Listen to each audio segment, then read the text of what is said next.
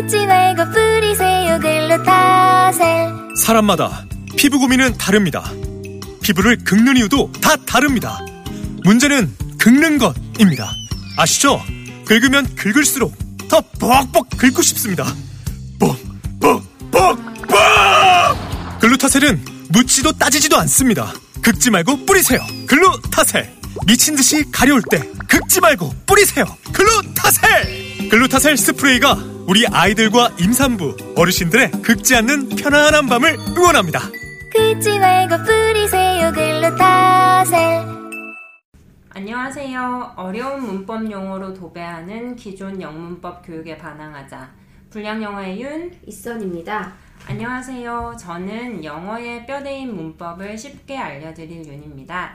어렵고 아리송한 문법 용어를 쉬운 말로 풀어서 설명해 드리고 여러분의 머릿속에 산발적으로 들어있는 영어 지식을 연결해 드릴 거예요. 불량영어는 모르는 문법 부분만 골라서 들으셔도 무방하지만 가능하시다면 1강부터 차례대로 쭉 연결해서 들어주세요. 안녕하세요. 저는 토종 한국인 평범한 성인 이선입니다. 여러분의 시각으로 윤쌤에게 궁금한 것을 질문하고 윤쌤의 질문에 답을 해드릴 예정입니다. 안녕하세요 쌤. 오늘은 분위기 전환으로 제가 먼저 인사드려요. 잘 지내셨나요? 네, 쌤 잘 지냈습니다. 다음 주에 휴가이기도 하고 이제 곧 월말이기도 해서 엄청 바빴어요. 진짜 7월은 진짜 언제 어떻게 지나갔는지도 모르게 후딱 가고 있네요. 네. 쌤 휴가 가시죠? 네. 다음 주에 한국 가신다고 하셨나요? 네. 그럼 가기 전에 우리 후딱후딱 녹음을 해놓고 가셔야겠어요. 네. 그쵸? 네. 일을 해야지. 놀려면 일을 하고 가세요. 네, 알겠습니다. 네. 오늘은 지난 시간에 이어서 과거 진행 시제를 좀 살펴보고요. 제가 지난 시간에 신비주의로 일관했던 그 부분에 대해서 한번 이야기를 좀 해볼게요. 쌤 저는 사실 뭐 배우는지 알아요. 어떻게 하세요? 아마 우리 청취자분들 중에서도 내가 만든 분량 노트 네. 확인하신 분들은요. 네. 열심히 하신 분들은 다 아실 거예요. 선생님이 네. 5강에서는 과거 시제랑 부사절 배운다고 써뒀었잖아요. 그렇죠. 네, 그거 보고 알았습니다. 맞습니다. 제가 분량 노트 열심히 보는 분들께는 살짝 힌트를 이미 드렸어요. 그래서 분량 노트 확인 잘 하셨어요? 했죠, 네. 참, 그리고 여러분, 분량 노트 제가 이전에는 팟캐스트 기능을 잘 몰라서 계속 제 블로그에 올렸는데 세상이 좋은지 깜빡 잊고 있었어요. 팟캐스트에도 PDF 파일을 바로 올릴 수 있는 기능이 있더라고요. 그래서 매 강의 파일 후에, 매 강의 에피소드 후에 분량 노트 파일도 함께 올려드리니까 청취하시면서 노트 펴서 보셔도 될 것 같고요. 청취 네. 다 하시고 나서 노트 보시고 복습하셔도 좋으실 것 같아요. 제가 지난 시간에 그 분량 노트에 3단 변화 올려놨는데 다 찾아보셨나요? 이게 쌤이 나는 3단 변화 올려주신다고 해서 네. 3단을 다 올려주시는 줄 알았는데 네. 이건 뭐 제일 앞에 기본형만 올려주셨더라고요. 네, 맞아요. 그래서 아마 저하고 청취자분들이 그거 네. 다 찾느라고 네. 억지로 뭐 좀 더 공부했습니다. 감사합니다. 그렇죠. 네. 제가 처음에는 그걸 다 써드릴까 하다가 어차피 공부는 여러분이 하시는 건데. 그러니까요. 그죠? 저는 다 했거든요. 단어 찾으시면서 또 알게 모르게 이렇게 다 외워져요. 그래서 그냥 기본형만 써드렸어요. 고생하셨습니다. 네, 쌤 근데 뭐 지금 3단 변화뿐만 아니라 네. 단어요. 단어 정말 외워야 할 게 너무 많아요. 그렇죠. 그러니까 단어 생각만 하면 막 눈앞이 깜깜해. 왜냐하면 우리가 문법을 알아도 네. 그 문법을 가지고 계속 이렇게 바꿔나가야 되는데 단어를 네. 채워야 할 단어가 없으면 뭐 우리가 사용을 못하는 거잖아요. 문법을. 그렇죠. 저희 불량영어에서는 틀을 잡아드리죠. 그죠? 단어는 여러분이 외우셔야 하는데 지금 단어를 지금 얼마나 공부해야 될까 궁금하신 분들이 많을 것 같아요. 이제 제가 몇 년 전에 기사 읽은 게 있는데 그걸 좀 말씀을 드릴게요.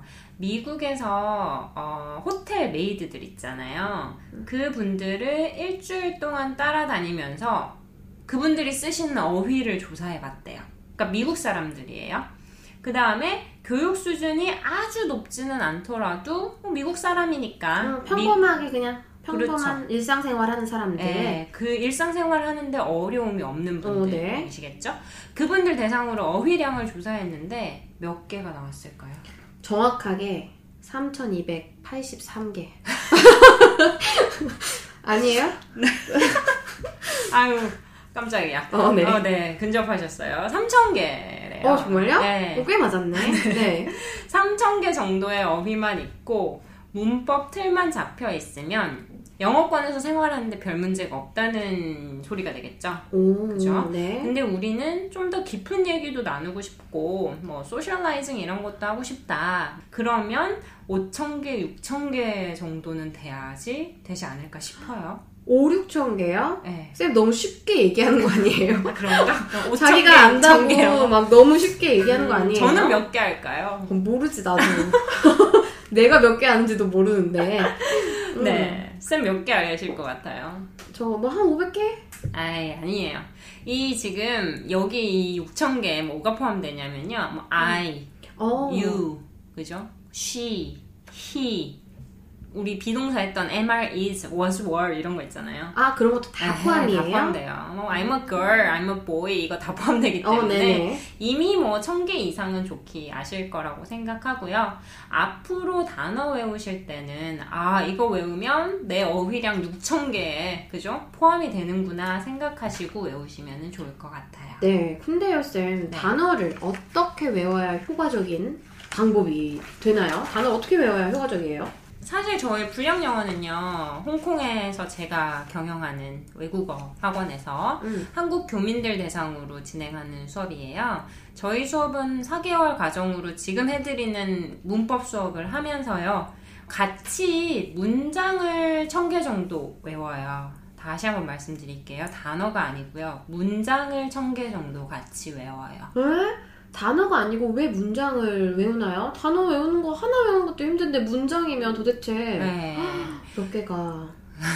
단어가 아니라 문장을 외우는 큰 이유는 2가지가 있는데요. 네. 아직 2번째 이유를 알려드리기에는 좀 너무 지금 우리 단계가 초급이니까 우선은 첫 번째 이유부터 알려드릴게요. 2번째 이유는 나중에 알려드릴 거예요. 단어만 외우시면요, 그 단어를 넣어서 한국식 문장으로, 즉 콩글리시를 만들기가 되게 십상이에요. 네네. 네, 예를 한번 들어볼게요. 쌤, hard라는 형용사가 있어요. H-A-R-D, hard, 그죠? 우선 이거는 형용사니까 지난번에 알려드린 대로 be hard라고 외우셔야 되고요. 네. 이거 뜻 어떻게 알고 계세요? 뭐 힘들다, 뭐 힘든, 어려운 이런 거 아니에요? 그렇죠. 근데 그렇게 외워버리면 나 요즘 힘들어요 이런 말 할 때 어떻게 말할까요? 나 힘들어, I'm hard 이렇게 말할 수도 있을 것 같은데. 그렇죠. I am hard 뭐 이렇게 말씀하시겠죠. 네, 근데 여러분 사전에요, hard라고 검색을 한번 해보세요. 뭐 종이사전을 보시든 네이버 사전을 보시든요. hard로 쓴 예문 중에 그 어떤 것도 이렇게 사람 주어 있죠. I am hard 이런 거 있잖아요. 사람 주어 쓰고 힘들다라는 의미로 표현한 게 하나도 없어요. 이거는 대표적인 예문이 뭐냐면요. It's hard, 어려워요. 그죠? For me, 나한테요. To do something, 뭘 하는 게 힘들어요. 예문 하나 더 들어드리면요. It's hard for me to learn English. It's hard for me to cook Korean food. 이런 식으로 쓰여요. 그러니까 뭘 하는 게 힘들다, 어렵다 이런 거예요. 근데 이거를 단어만 외우고 문장을 보지 않았다면 I am hard 이런 말 아무도 안 쓰거든요. 그죠? 근데 그렇게 쓸 수도 있겠네요. 한국 분들이 그렇게 많이 쓰세요. 그래서 저희 수업하면요, 되게 원어민 선생님들이 계시거든요. 당황해요. 네, 당황해요. 무슨 얘기 하시는 걸까 이러면서. 저도 알 것 같아요. 네. 제가 한국어 수업할 때 저의 외국인 학생들이 깜빡하다. 제가 예전에 깜빡하다라는 걸 알려준 적이 있어요. 그랬더니 이제 찾아봤나 봐요. 네네. 사전에 to forget, 잊어버리다 뭐 이렇게 되어 있었어요. 그렇죠. 깜빡하다의 동의어는 잊어버리다. 네, 잊어버리다니까. 네. 그래가지고 제가 이제 질문을 해요. 우리 지난 시간에 배운 거 뭐 이거 알아요? 확인하는 질문을 하면 선생님 깜빡했어요. 이렇게 사용을 하더라고요. 그죠. 거기서는 깜빡했어요는 아니고 잊어버렸어요. 잊어버렸어요. 뭐 기억이 안 나요. 이런 얘기를 써야 되는데 이거랑 비슷한 맥락으로 생각을 하면 되겠군요. 네, 맞아요. 그래서 문장과 어떤 상황에서 어떻게 쓰이는지도 같이 알기 위해서 네. 문장을 통째로 외워야 되는군요. 알겠습니다. 네. 청취자 여러분께서도요, 지금 불량영어 통해서 문법 배우시면서 어휘력도 많이 갖춰주시기를 바래요. 틀은 있는데 끼워 넣을 게 없으면 안 되잖아요. 그리고 제가 말씀드린 팁도 적용해 가면서 외우시고요. 저는 이거를 10수년 공부하면서 터득을 한 팁인데, 쪽쪽 빼내고 있어요. 네. 제가 좀 더 한번 빨대 제대로 꽂아보겠습니다. 네, 알겠습니다. 네. 오늘은 과거 진행 시제, 지난번에 마지막에 잠깐 했었잖아요. 네네. 그거 오늘 조금 더 깊게 들어가 볼게요. 과거 진행 시제 어떻게 쓰는지 기억나세요? 네, 지금 기억나요. 우선 진행 시제 BING를 생각을 하고 네. 그 앞에 있는 B를 네. 원래 이제 현재 진행은 MR is니까 네. 그거 과거를 바꿔서 was were로 쓰면 되고 네. 그리고 뒤에 액션 동사 뒤에 ING만 붙어주면 되잖아요. 그렇죠. 예를 들면요? 그럼 이렇게 할게요. I was taking a shower.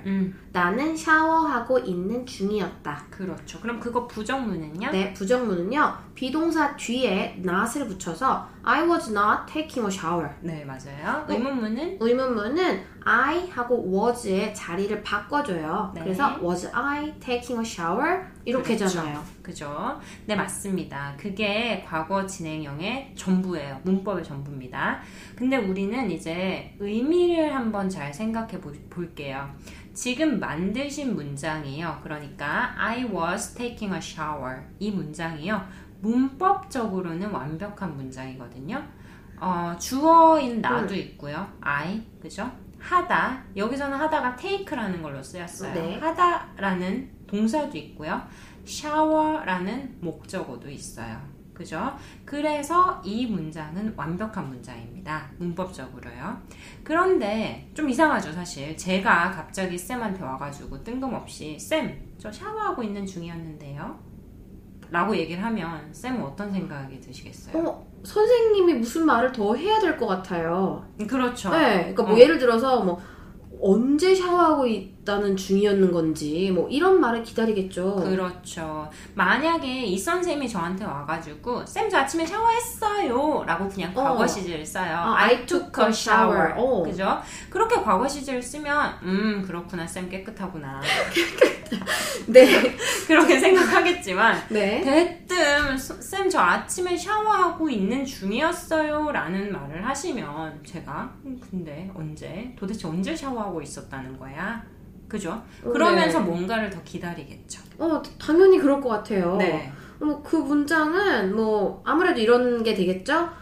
쌤 어제 전화 못 받아서 미안해요. 쌤이 어제 전화했을 때 저는 샤워하고 있었어요. 이런 거 말할 때 쓸 것 같아요. 그렇죠. 맞아요, 쌤. 그러니까 지금 말씀하신 선생님이 저에게 전화하셨을 때 저는 샤워하고 있었어요. 같이 쓰죠. 왜요? 의미 보충을 해주려고 네, 써요. 네. 그러니까 이 부분, 첫 번째 부분 있죠? 선생님이 저에게 전화하셨을 때 그걸 우리가 전문 용어로요. 시간 부사절이라고 해요.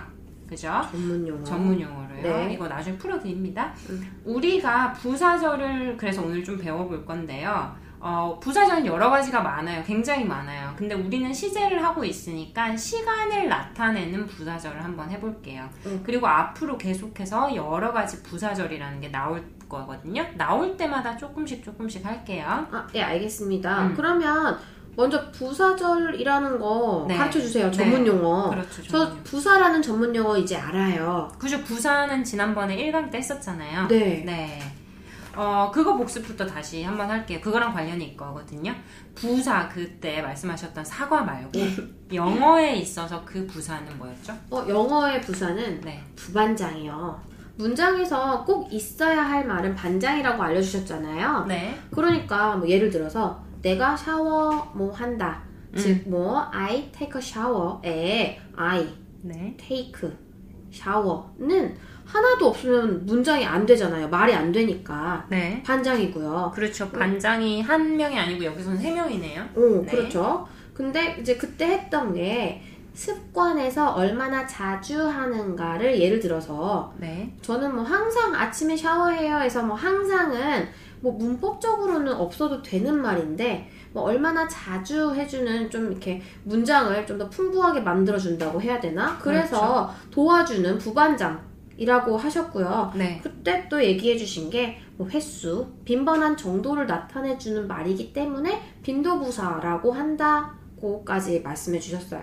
네. 외우셨어요? 제가 말했던 거? 아니, 줄줄줄줄 너무 하시는데. 많이 들어가지고 네. 너무 진짜 한 3-4번 이상 들은 것 같아요. 그렇죠. 네, 저희 또 녹음 상태 체크하느라 여러 번 많이 들어요. 아니, 전 저 공부하느라 들었어요. 그럴 수 있어요. 네. 네. 자, 그러니까 I always take a shower에서 네. always는 의미상으로 중요하지만 문법상으로 없어도 뭐 상관없는 거라고 했잖아요. 그렇죠.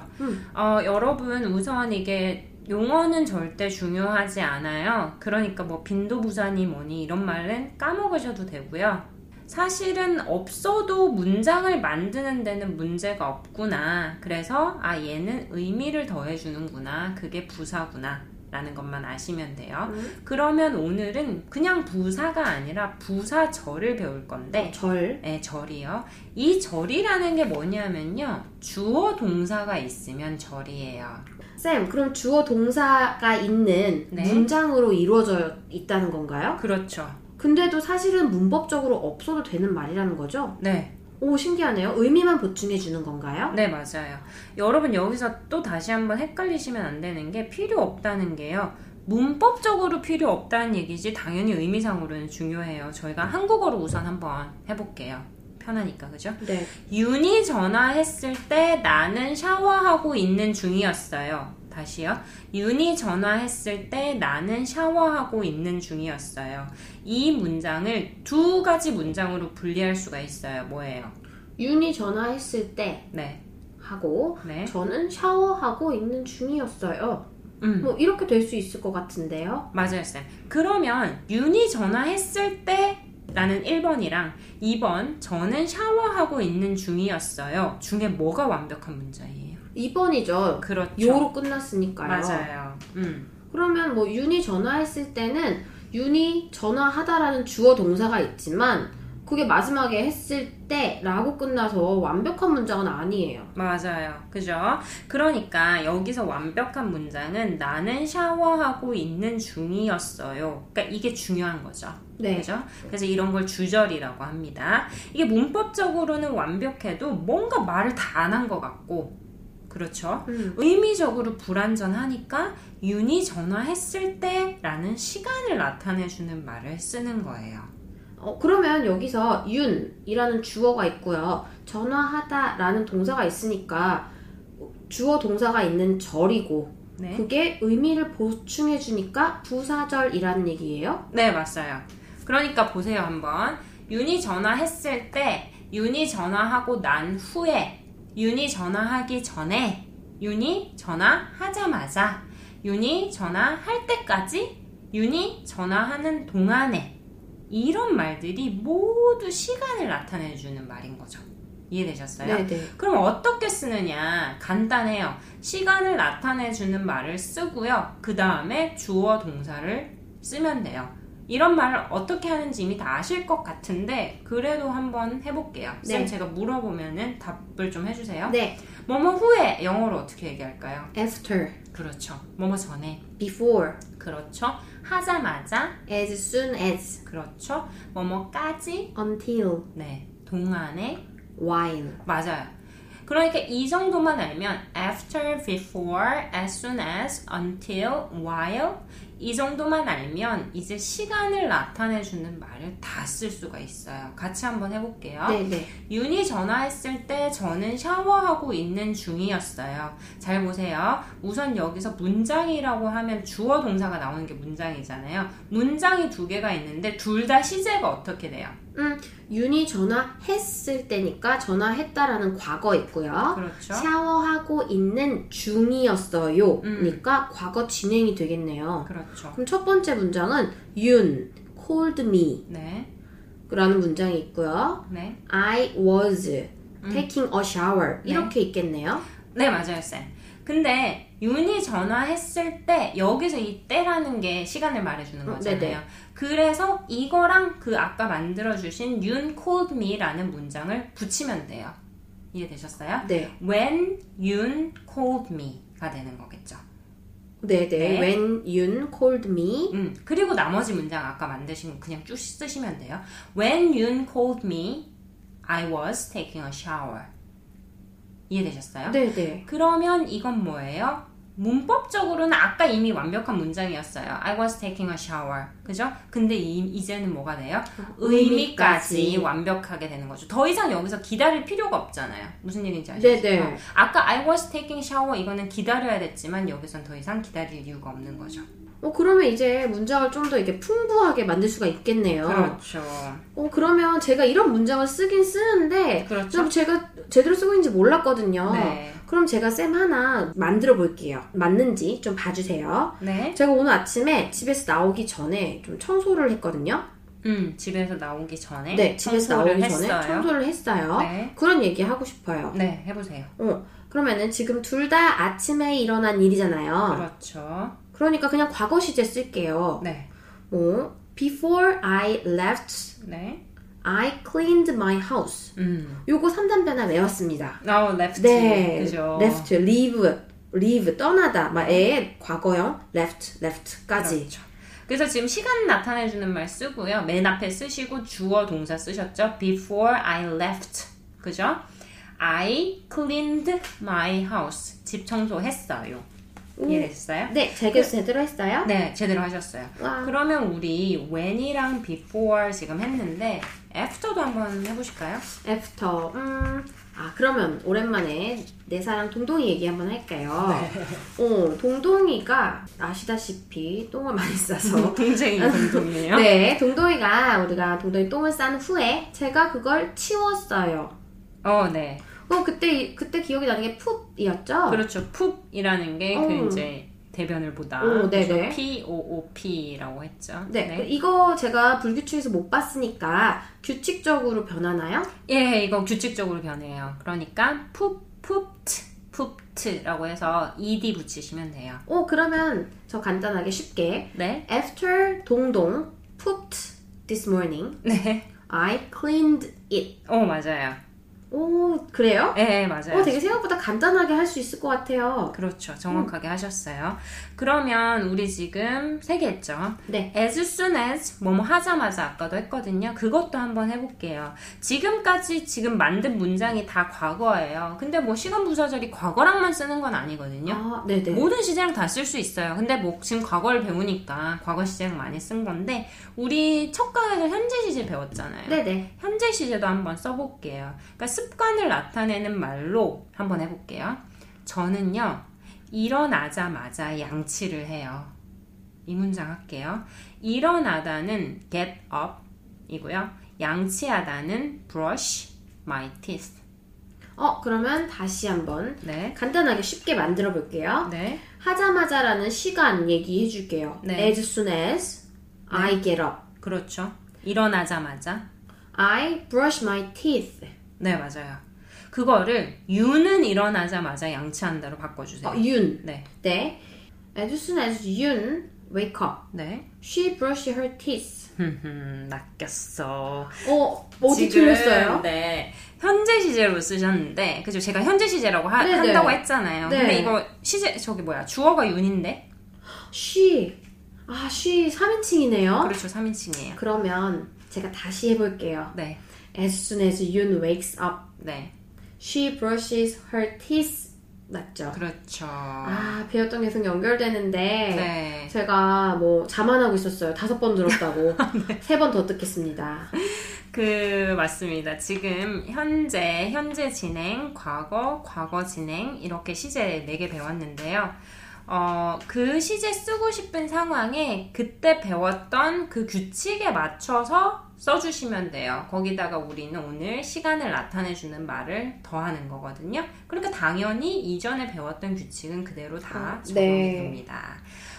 그럼 우리 마지막 남은 거 하나 있어요. while이라는 것도 한번 해볼게요. while은 뭐뭐 동안에 라는 뜻이고요. 뭐뭐 동안에니까 당연히 사실 진행 시제랑 같이 쓰겠죠. 그죠? 뭐뭐 하고 있는 동안에잖아요. 그러네요. 맞아요. 그러면 예문 하나 해보실까요? 그러면 윤쌤이 TV 보는 동안에 나는 공부를 했다. 네, 맞아요. 이거 그러면은 윤쌤이 TV를 보고 있는 동안에니까 네. while Yun was watching TV 이렇게 과거 진행 써주고요. 네. I studied English 이렇게 하면 되죠? 그렇죠. 다시 한번 그 문장 쭉 연결해서 말씀해 주세요. 네. While Yun was watching TV, I studied English. 맞습니다. 그러면 이제 확실히 알 것 같네요, 쌤. 네. 그러면 이런 시간 부사절에 다른 특징은 없나요? 있어요. 그 이전에 부사할 때 부사의 자리에 대해서 말씀을 드렸었거든요. 기억나세요?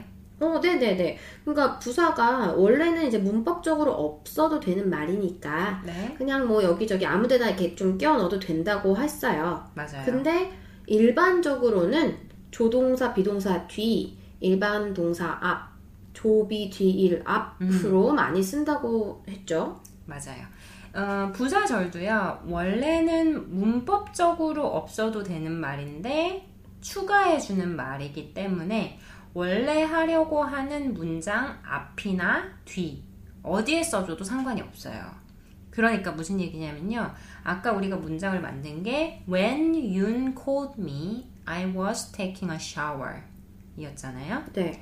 이게 지금 우리가 정말 하려고 하는 말은 I was taking a shower이잖아요. 네네. 이걸 먼저 써도 된다고요. I was taking a shower when Yoon called me 라고 해도 상관이 없어요. 문장을 이제 통째로 바꿔주는 거네요. 맞아요. 그러면 막 바꿔도 되는구나. 그렇죠. 그럼 제가 아까 했던 거 다시 바꿔서 해볼게요. 네. Before I left, I cleaned my house. 그렇죠. 떠나기 전에 뭐 집 청소했어요. 그 통째로 바꿔서 I cleaned my house before I left. 맞아요. 또 하나 더. As soon as I get up, 네. I brush my teeth. 그죠. 일어나자마자 나는 양치해요. 습관 얘기하는 거 했고요. 네. I brush my teeth as soon as I get up. 맞아요. 그리고 3인칭으로 바꿨던 as soon as Yoon wakes up, she brushes her teeth. 도 네. 이렇게 그냥 통째로 바꿔서 she brushes her teeth as soon as Yoon wakes up. 그 마지막 문장을 다시 한번 볼게요. 지금 뭐라고 하셨냐면 첫 번째가 as soon as Yoon wakes up, she brushes her teeth 라고 하셨거든요. 네. 그거는 맞아요. 맞는데 그거 거꾸로 해가지고 she brushes her teeth as soon as Yoon wakes up은 조금 이상한데 왜요? 쌤 그냥 하라는데 통째로 자리만 바꿨는데. 이게 she라는 게요. 대명사거든요. 대명사라는 거는 무슨 얘기냐면 앞에 이미 나온 말을 대신해서 받는 거예요. 그러니까 윤이라는 게 나왔으면 그 다음에 she, 그녀라고 얘기할 수 있어요. 이해됐어요? 근데 그런 것도 없이 처음 시작을 she brushes her teeth라고 하면 사람들이 모르겠죠. 누구야? she가 누구야? 그러면 얘는 어떻게 하느냐? 윤을 윤을 먼저 써주면 되겠네요. Yoon brushes her teeth라고 하고요. As soon as she wakes up 이라고 하면 되겠죠. 네. 쌤 그런데요. 그 어차피 윤이나 she나 똑같은 사람이니까 네. 하나 생략하면 안 돼요? Yoon brushes her teeth as soon as wakes up. 그러니까 뒤에 있는 어차피 she를 빼. 어차피 윤이 똑같으니까. 네. 한거 되잖아요. 그렇죠. 선생님 지금 뭐라고 하셨냐면 청취자분들 잘 들어보세요. Yoon brushes her teeth as soon as wakes up 이라고 해서 뒤에 있는 she를 빼버렸거든요. 윤은 일어나자마자 양치해. 괜찮은데? 그렇죠. 네. 이게 사실은 한국어로는 이게 훨씬 낫죠. 윤은 일어나자마자 양치해가 유는 일어나자마자 유는 양치해. 완전 이상해. 그죠? 네. 이거 훨씬 매끄러운데 영어 부사절에서는 여러분 잘 들으세요. 이거 실수를 많이 하시거든요. 영어 부사절에서는 주어가 같다고 주어 하나 그냥 생략하고 그러시면 안 돼요. 다시요. 예를 들어서 아까 선아쌤이 들어준 예문 I cleaned my house before I left. 그죠? 떠나기 전에 청소했다. 이게 문장 주어가 지금 같거든요. 둘 다 I예요. I라고 많은 분들이 어떻게 하시냐면 I cleaned my house before left. 이렇게 I 빼버려요. 그죠? 이거 절대 안 돼요. 아, 진짜 절대 안 돼요? 네. 이거였어. 내가 되게 그냥 한국말로 생각하고. 네. 왜냐면 막 좀 짧게 얘기하면 좋으니까. 저는 앞에 문장, 뒤에 문장이 똑같으면 하나는 그냥 막 빼고 썼어요. 그죠? 그냥 한국어 하던 대로. 네. 그러시면 안 돼요. 이게 주어를, 이런 문장에서 주어를 하나 생략할 수 있는 문법이 있기는 있어요. 근데 그거는 그냥 생략만 해서 되는 게 아니고요. 생략하고 또 다른 뭐 추가적인 문법을 교정을 해줘야 돼요.